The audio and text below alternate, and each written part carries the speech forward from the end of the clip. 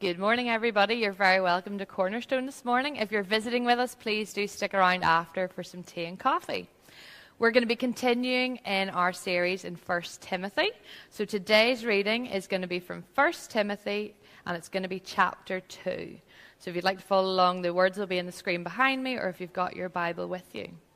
That's 1 Timothy chapter 2. This is God's word. First of all, then, I urge that supplications, prayers, intercessions, and thanksgivings be made for all people, for kings and all who are in high positions, that we may lead a peaceful and quiet life, godly and dignified in every way. This is good, and it is pleasing in the sight of God our Saviour, who desires all people to be saved and to come to the knowledge of the truth. For there is one God, and there is one mediator between God and men, the man Christ Jesus, who gave himself as a ransom for all, which is the testimony given at the proper time. For this I was appointed a preacher and an apostle. I am telling the truth, I am not lying, a teacher of the Gentiles in faith and truth. I desire then that in every place the men should pray, lifting holy hands without anger or quarreling. Likewise also that women should adorn themselves in respectable apparel, with modesty and self-control, not with braided hair and gold, or pearls or costly attire, but with what is proper for women who profess godliness, with good works. Let a woman learn quietly with all submissiveness. I do not permit a woman to teach or to exercise authority over a man. Rather, she is to remain quiet. For Adam was formed first, then Eve. And Adam was not deceived, but the woman was deceived and became a transgressor. Yet she will be saved through childbearing, if they continue in faith and love and holiness, with self-control. This is God's word. And let's pray before God, or before John comes to speak to us. Our Heavenly Father, we thank you that we gather once more here today. Lord, I pray that we would not come here with complacent hearts, but with hearts of gratitude, knowing that this time here together is sacred. That, Lord, many of our brothers or sisters across the world who are in Christ meet under persecution and fear. So let us be found here to rejoice in the freedom that we have. And as your word encourages us today to pray for all people, especially those in positions of leadership. And we pray for those who are leading our country, Lord. God, we pray for wisdom. Father, we pray that they would lead in such a way that we could live lives of peace and that are godly. And God, we just thank you for this passage this morning. God, for the reminder that without Christ, Lord, that we are dead in our trespasses. And Lord, because he gave his life, he ransomed us from our sin, that we could walk in forgiveness and freedom. Lord, I thank you that as we look forward to Easter and Resurrection Sunday coming up this month, Lord, I pray that our hearts and our minds would be turned to the cross, where we all find our forgiveness and our eternal peace with you. And Lord, I just pray for those here this morning who don't yet know Jesus as their Savior. God, that whatever John has prepared, that your Holy Spirit would take. God, that you would lift the veil from their eyes. That God, that we would all see the depth of our own sinfulness, but in a moment we would also see the riches of your mercy and grace in Christ Jesus. I pray this morning that your Holy Spirit would just take what John has prepared. Lord, help it to enlighten our hearts, lift our eyes to see the good news of your gospel, and that we would leave here this morning rejoicing in the fact that our names are written in heaven. Father, I pray for all our kids leaders. I pray that, Father, through their teachings this morning, that our children would also come to know Jesus as their Savior. and that in all things, Father, that we would do it for your glory, Lord. So just come and be amongst us now, Holy Spirit. And we pray this all in Jesus' name. Amen.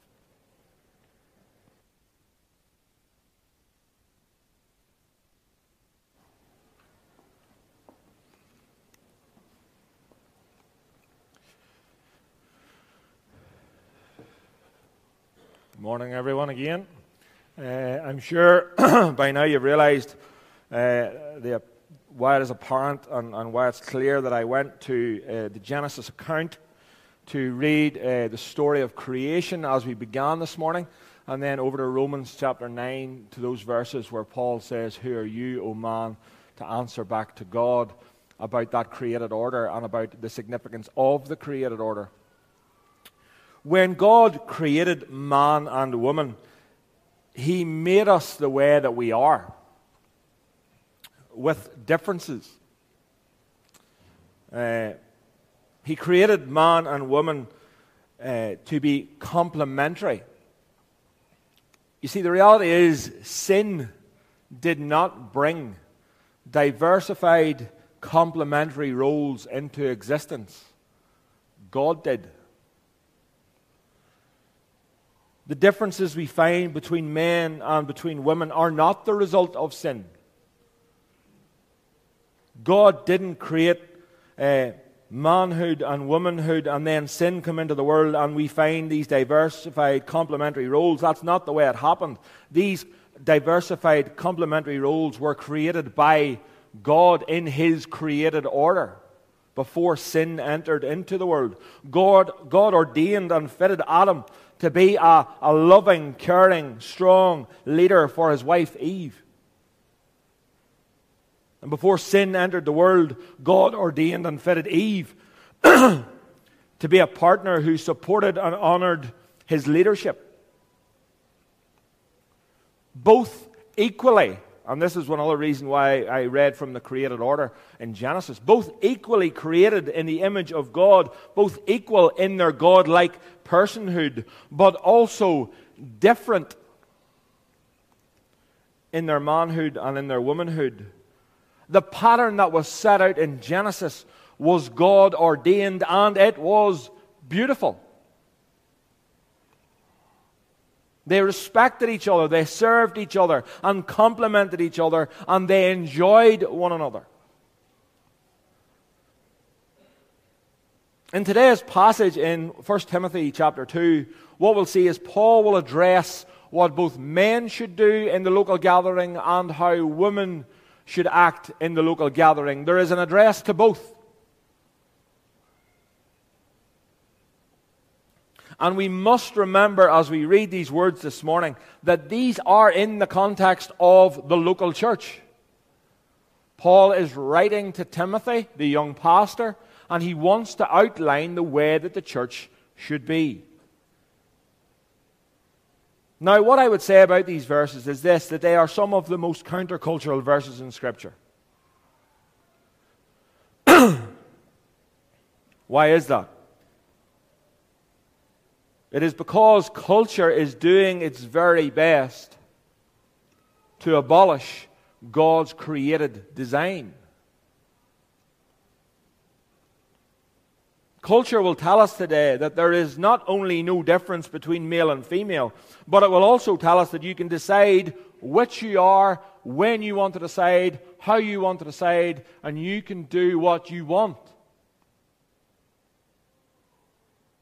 It will tell us that it's definitely not up to God, and it's up to us to decide. And we know that's happening. We see that happening in our culture around us. The unfortunate reality is this, is that it is also happening in the church.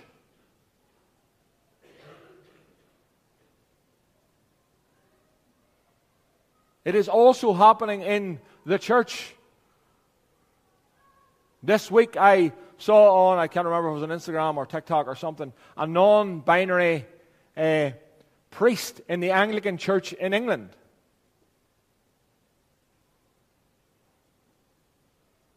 So it is not just happening in culture. It is happening in the church, where God's created design, God's created order is not only being compromised, but culture is endeavoring to abolish it. Abolish it.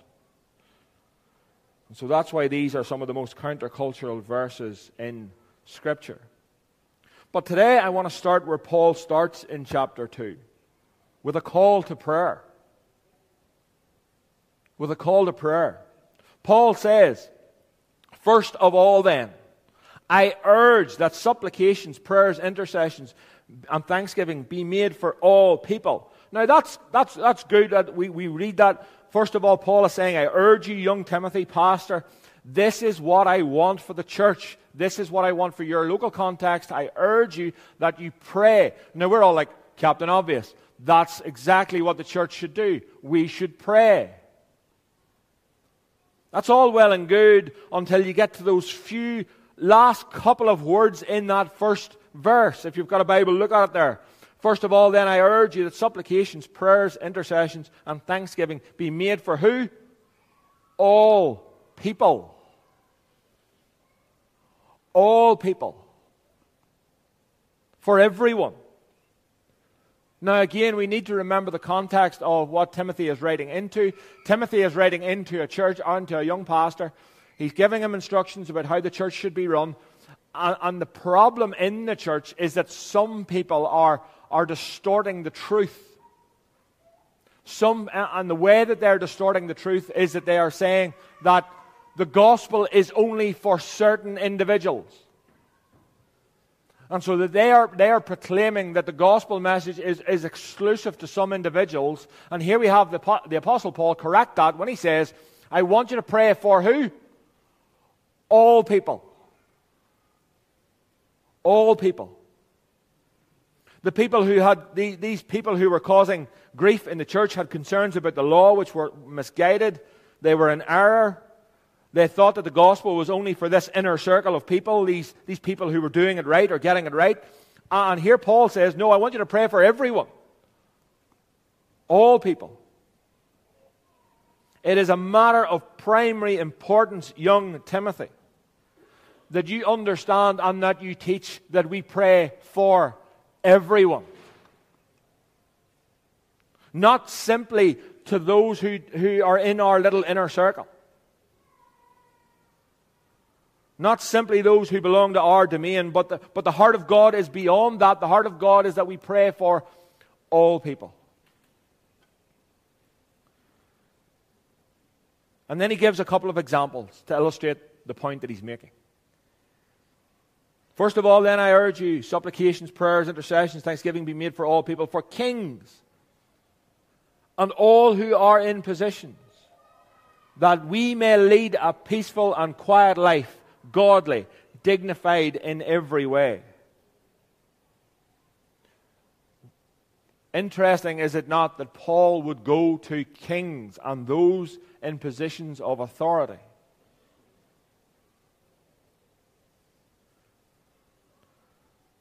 Why does he do that? Here's why he does it.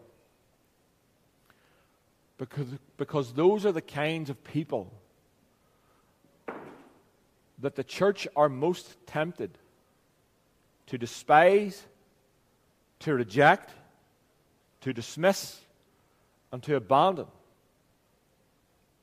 Those who are in authority. It is absolutely staggering for me often to hear Christians despise and reject and abuse and abandon the people who God has sovereignly ordained, who are in authority over us. Where did we ever get the idea that it was okay to pray for some people but not to pray for everyone? Paul here and in other places in Scripture, we know Paul is very concerned that the people pray for leadership in the country. And what was going on here in the context of Ephesus where Timothy was people were going, well, you don't like the king, you don't like the emperor, don't pray for them. You don't like that person in authority, don't pray for them. And Paul is very much saying, no, you better understand something, young Timothy. You've got to teach the people to pray for them.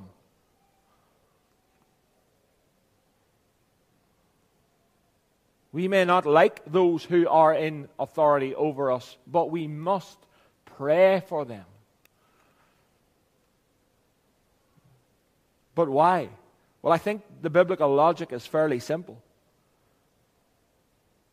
We are to pray for the ones who are in authority over us because we are to submit to their authority. And if we don't pray for them, how can we expect them to govern well?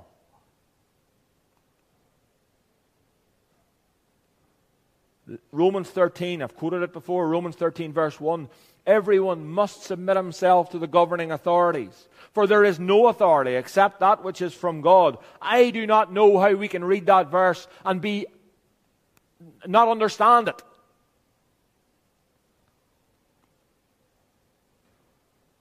The authorities that exist over us are sovereignly placed over us by God.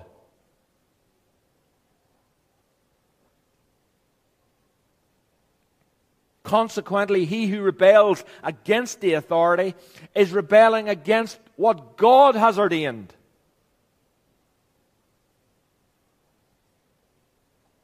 And those who do so bring judgment on themselves, is what the Scripture says. And I don't think we've thought that out. I don't think we've thought it out anywhere near close enough. Instead of doing what Timothy hears, or Paul says to Timothy here in chapter 2, namely pray for those people, we think we can criticize them, we think we can malign them, we think we can go up against them, we think we can do this and that and the other. And the Scripture and God is very clear. What are we to do for those in authority? We are to pray for them.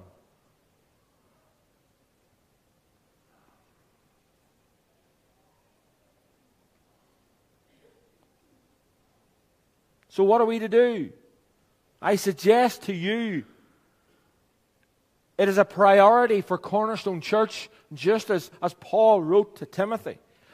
And I'm going to make it specific to the context in Northern Ireland. Pray. I urge you to pray for those who are in authority over us. Pray for our MLAs. Pray for the Assembly. Pray, because we are to submit to them.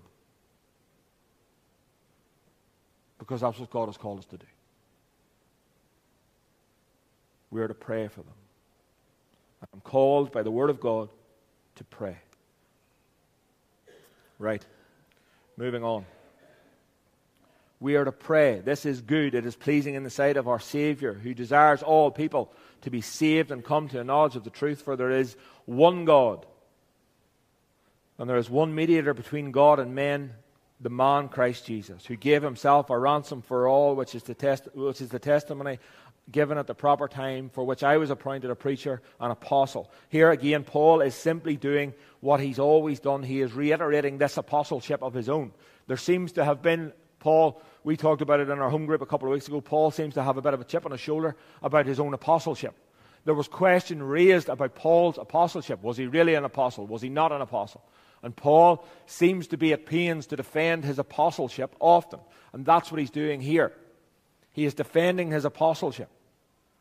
He is defending his authority to give instruction to young Timothy. For I was appointed a preacher, an apostle. I'm telling the truth. I'm not lying. A teacher of the Gentiles in faith and in truth. Then Paul turns his attention to the gathering again. And he says this. He turns his attention first to the men. He says this. I desire that in every place men should pray, lifting holy hands without anger or quarreling. Matthew Henry's commentary on this says this: under the gospel, prayer is not confined to any one particular house of prayer, but men must pray everywhere. Basically, what Paul is saying when he's writing to young Timothy here about men must pray everywhere, in every place, in every church.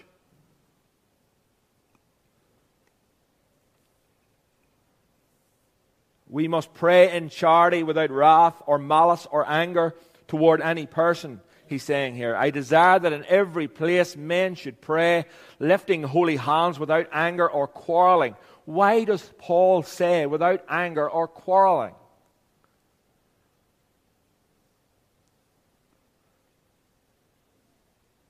He says it because the natural heart of man is towards anger and quarreling. And Paul says that cannot be the case in the gathered church. Who might ascend the hill of the Lord? Those with what? Clean hands and a pure heart.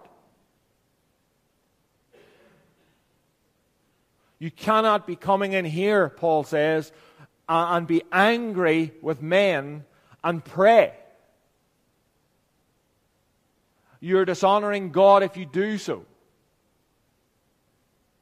It is the natural propensity for men to be angry. I don't know if you've ever noticed that.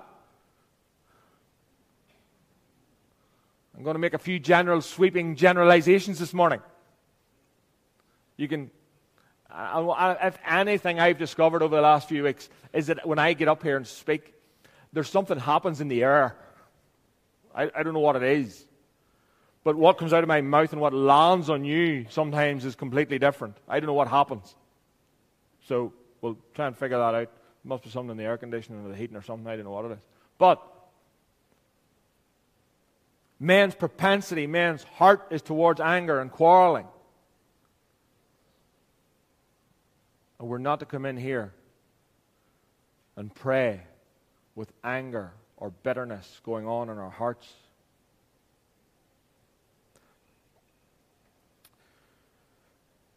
Paul says here, I desire that in every place men should pray.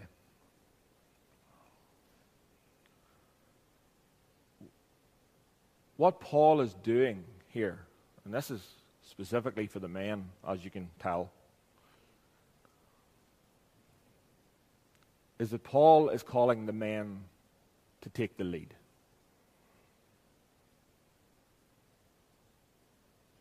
Paul is calling the men to take the lead in the church. Historically, certainly over my existence, the reality is that men have often abdicated this responsibility. Men have often handed that responsibility over. Often because of anger, and often because of quarreling, ironically. But Paul's call to men here is to take up your responsibility and to lead. To lead. To be the man that you're called to be. To not abdicate responsibility, but to exercise what God has given you to do.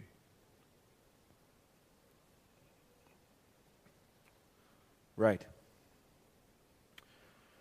I desire that in every place men should pray, lifting holy hands without anger or quarreling. Likewise also, the emphasis shifts. Likewise also,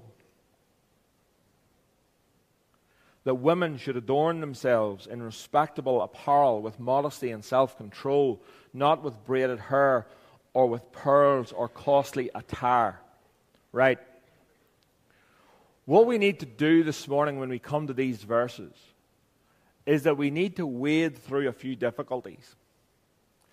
And the difficulties that we need to wade through are what is principle and what is contextual. What is principle and what is contextual? People have got into severe difficulties over the years by thinking it is either all contextual or it's all principle. So let me demonstrate what I mean. If someone were to think it was all contextual, well then these verses mean nothing for us today. Nothing. If it's all about the context in Ephesus, what Pastor Timothy was facing, then these verses mean nothing for us today. If it's all principle,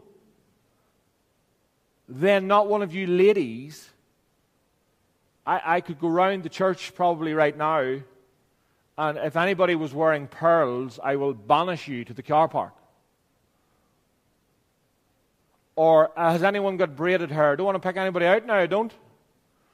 But you would be banished to the car park.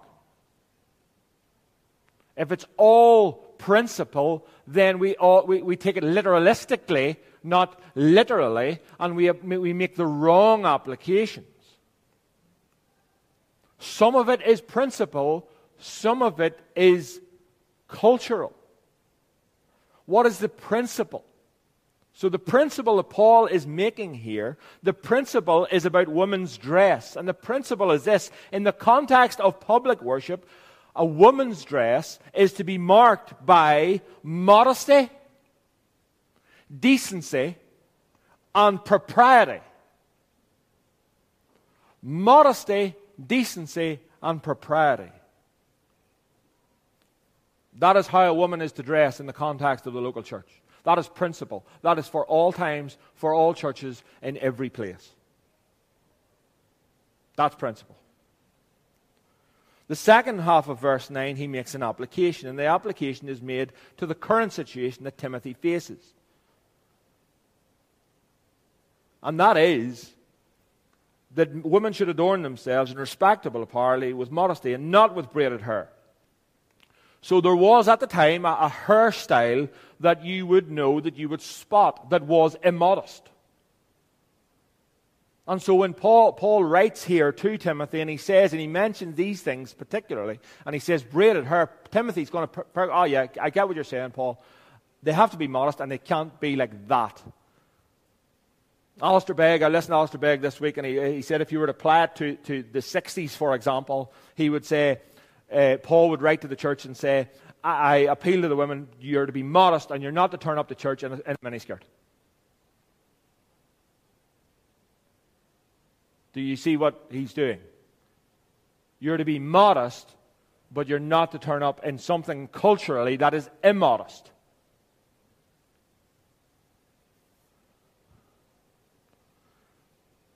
And so he says the principle is modesty. And the principle can be understood by paying careful attention and cross-referencing to what Peter says in 1 Peter 3.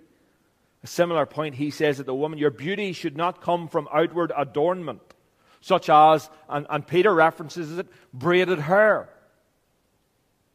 and the wearing of gold, jewelry, or fine clothes. Instead, it should be that of your inner self, unfading beauty of a gentle and quiet spirit, which is of great worth in God's sight, Peter says. So the principle is modesty. That principle is for every church, in every generation, in every place. And the application is to outward appearance.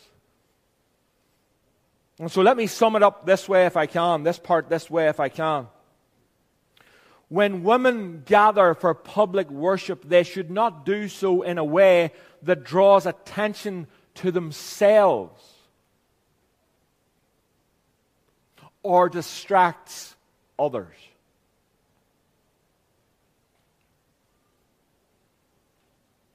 When women gather for public worship, they should not do so in a way that draws attention to themselves or distracts others. That is the principle. And that applies in Cornerstone Church today.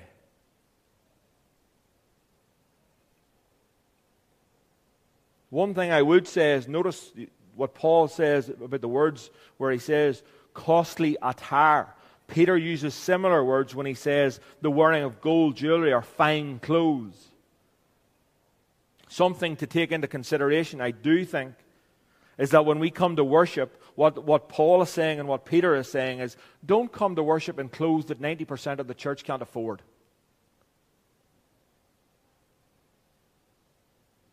Don't come to church in clothes that 90% of the church can't afford.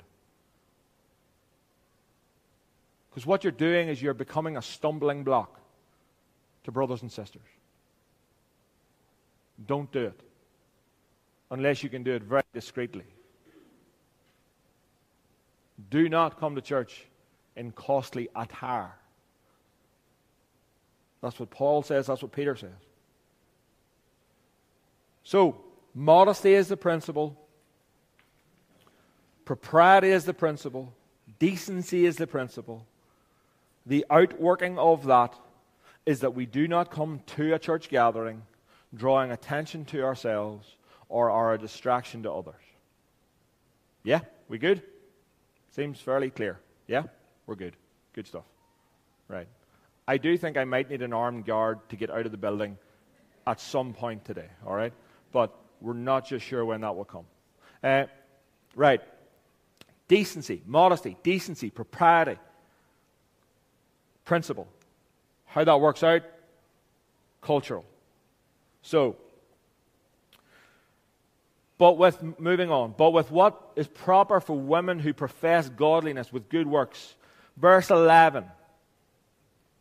Let a woman learn quietly with all submissiveness. I do not permit a woman to teach or exercise authority over a man. Rather, she is to remain quiet. It's maybe at this point I should make for the door. But no, we'll not. We'll go through it. Right. What I want to do is break this down because it needs to be broken down. All right? It needs to be. We need to take this in chunks. So I desire, let a woman learn quietly with all submissiveness. What does quiet, what does let a woman learn quietly mean? Notice the word quiet is used 2 other times in this text. The word for quiet here, hashua, is used in verse 2. If you go back to verse 2, for kings and all who are in high positions, that we may lead a peaceful and quiet life. All right? The word's used there. And this gives you the tone and the extent of the word that is being used. It does not refer to absolute silence. It does not refer to that Paul is not saying women need to just keep their mouths shut. He's not saying that. What he's saying is he's giving a tone.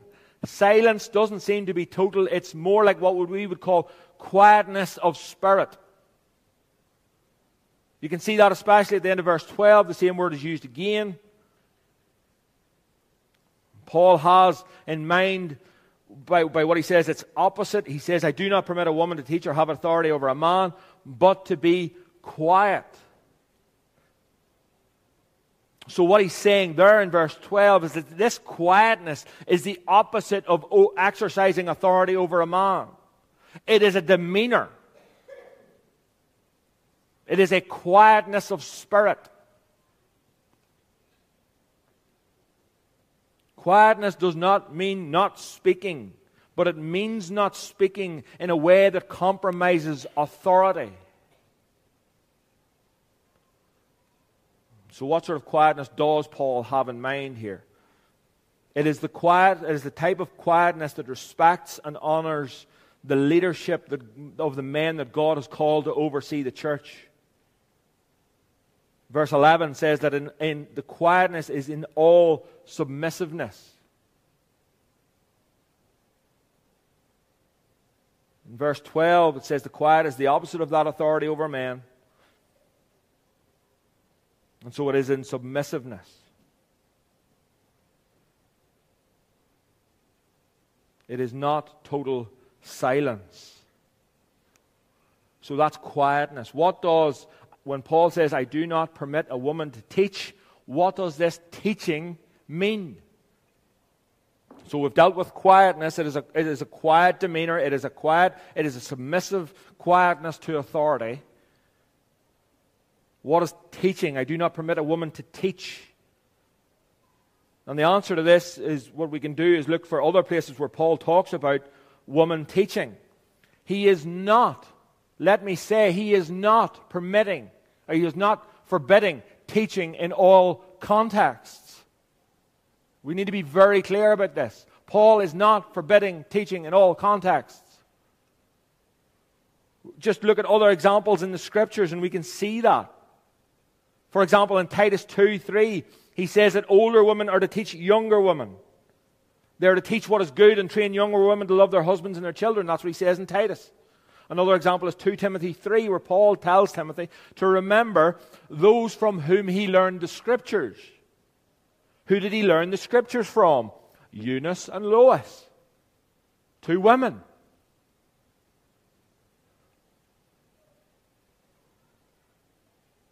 Another example is in Acts when Priscilla and Aquila heard Apollos. They took him aside and expounded the way to him more clearly. They taught him. And so Paul is not permitting or not forbidding teaching, women teaching in all contexts, but he certainly is forbidding teaching in some contexts.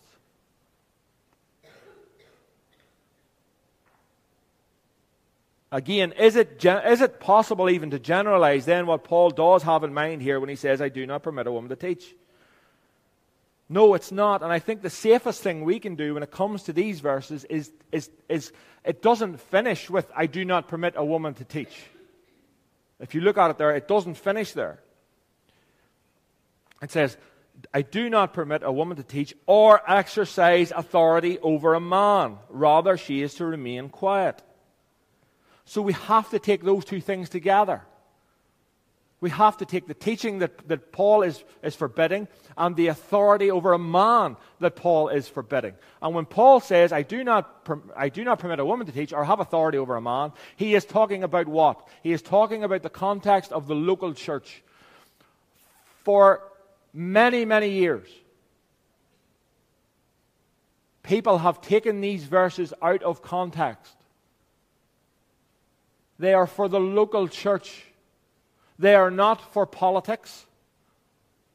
They are not for the school. They are not for the workplace. They are not for anywhere else. They are for the local church.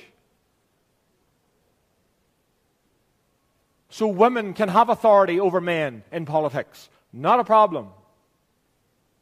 Women can have authority over men in the context of the school or the university or the workplace. Not a problem. But not in the context of the local church.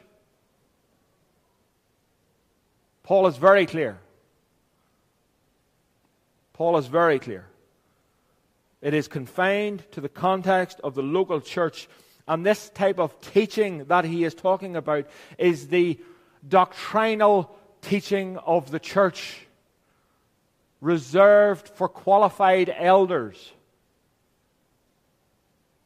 That's what he is talking about. I do not permit a woman to teach in that role. I do not permit a woman to teach or have authority. The authority is for the qualified elders. It's very, very clear. Right. Authority. What is this authority?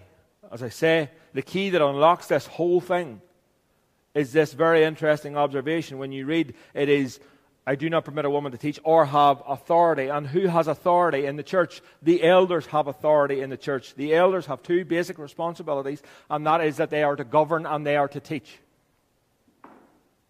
That is the responsibility of the elders, to govern and to teach. You can see the qualifications, and we'll get to them in 1 Timothy 3. Let the elders who rule well, 1 Timothy 5 says, let the elders who rule well be considered worthy of double honor, especially those who labor in preaching and teaching. That's where we get those two responsibilities of governing and teaching. So this authority that Paul is talking about here is eldership. I do not permit a woman to teach or have authority over a man is the context of eldership. That's what he's talking about. Elder is authority, is servant authority. Elder leadership is servant leadership. So, quietness. It is a quietness of spirit that does not, it is submissive to leadership. Teaching is the big T, teaching of the holding doctrinal truth, teaching doctrinal truth that is reserved for who? The elders who have authority in the church. Now, the key to understanding that these verses are not contextual and that they are principle is where Paul appeals to for his reasoning. Because again, what we can do with a text like that where Paul says, I do not permit a woman to teach or have authority over a man, what we would love to do there is some theological gymnastics and say that, oh, this is just for the context. This was just specifically for Paul's context. It's not. And here's why it's not. Where he appeals to for his reasoning. Where does Paul appeal to for his reasoning? He appeals to the creation order.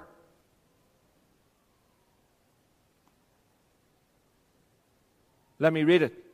Let a woman learn quietly with all submissiveness. I do not permit a woman to teach or have authority over a man, rather she is to remain quiet. Here he appeals then to for his reasoning. For Adam was formed first, then Eve. And Adam was not deceived, but the woman was deceived and became a transgressor. Someone once said, if Paul gives you a reason why a thing is a thing, don't look for another reason. Paul here is stating that this is outside of context, outside of culture. It is a creation ordinance thing. It is a creation order issue. It is not a contextual issue. This is for all churches in all places at all times.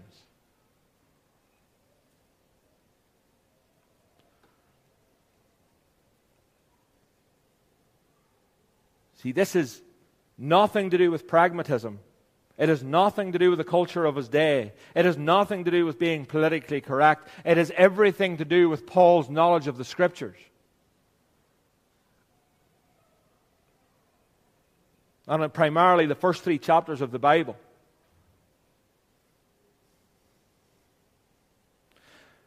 Folks, this is not some flippant, secondary, unimportant issue. This issue that we're dealing with today is an authority of Scripture issue. It is an authority of Scripture issue. Either we believe the authority of Scripture or we don't. This doing away with roles and doing away with biblically given complementarian roles used to be the realm of liberals. It used to be those who would deny the Bible. It used to be those who would say, oh, well, the Bible doesn't mean this or it doesn't mean that or it means something else.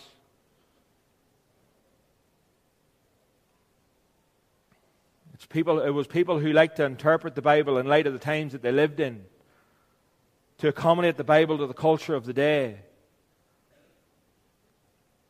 But it is a biblical authority issue.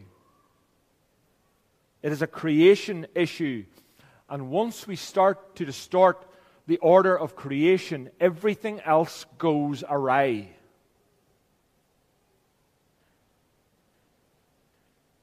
You set yourself on a trajectory that will take you down paths you don't want to go. So if we can't, and that's what Paul is saying. Paul is setting things in place. Paul is saying, I do not permit a woman to teach. Why? Because of the creation order. Not because of culture, not because of what's going on in the church, because of the creation order. Once you start to mess with that, things go wrong. Hence, we end up in the position where the Anglican Church currently is.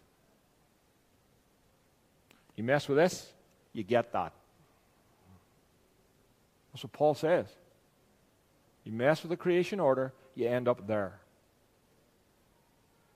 It is a creation order issue. It is an authority of Scripture issue.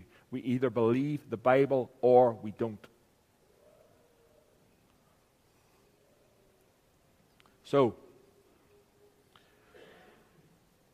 And the last point, and a very important point I want to make on this, for men and women who have a heart to minister, for men and women who have a heart to save souls, to heal broken lives, to resist evil, to meet needs, there are endless opportunities for you to do that.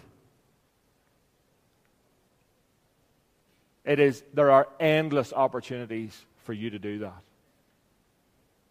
Why would we focus on the one thing that God forbids us to do when we can be doing a million things that God allows us to do? There are a million opportunities to serve, a million opportunities for His kingdom, a million opportunities to teach. There are a million opportunities. But the role of elder, the authority in the church, is reserved for qualified men.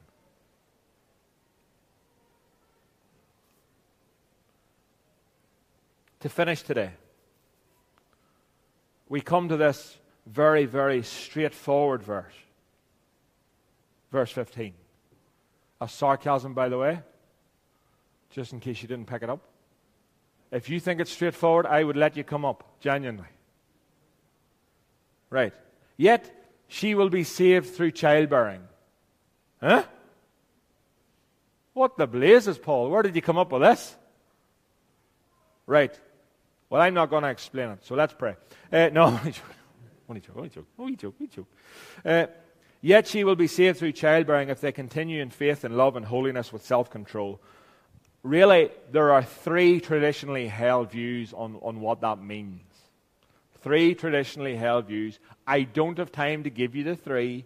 I'm going to give you the one that I have landed on. If you want to know the three, ask somebody else. All right? No, if you want to know the three views, come and speak to me. We'll go through them. It's not a problem. The view that I have landed on is this. If you look at this verse, he appeals to creation order. For Adam was formed first, then Eve. And Adam was not deceived, but the woman was deceived and became a transgressor. Yet she will be saved through childbearing. What way would the Savior come into the world? Through magic. No. Through appearing. No. Through childbearing. Through childbearing. The incarnate Savior of the world was born. The Savior of the world condescended to become a fetus. The Savior of the world came into the world through childbearing. And so Eve, Paul looks back at and says she will be saved through a Savior who would come through childbearing. It's amazing, isn't it?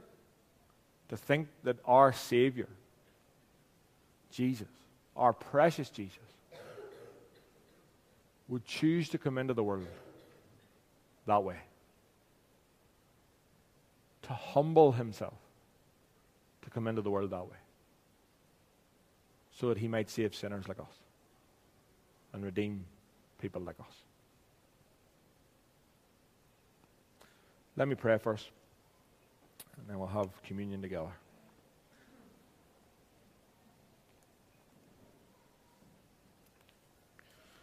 Father, we thank you for your word. Father, we pray that your Holy Spirit would speak to us about the words that he has penned. Father, help us today to understand these words of yours aright. Help us to come under their authority. Help us to submit to you. As Paul says in Romans 9, who are we to answer back to God?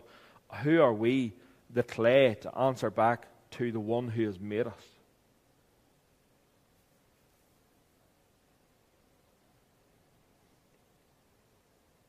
Give us humble hearts. Give us a desire to love Jesus. And give us a desire to serve his body, the church. We love you and thank you. In Jesus' name we pray. Amen.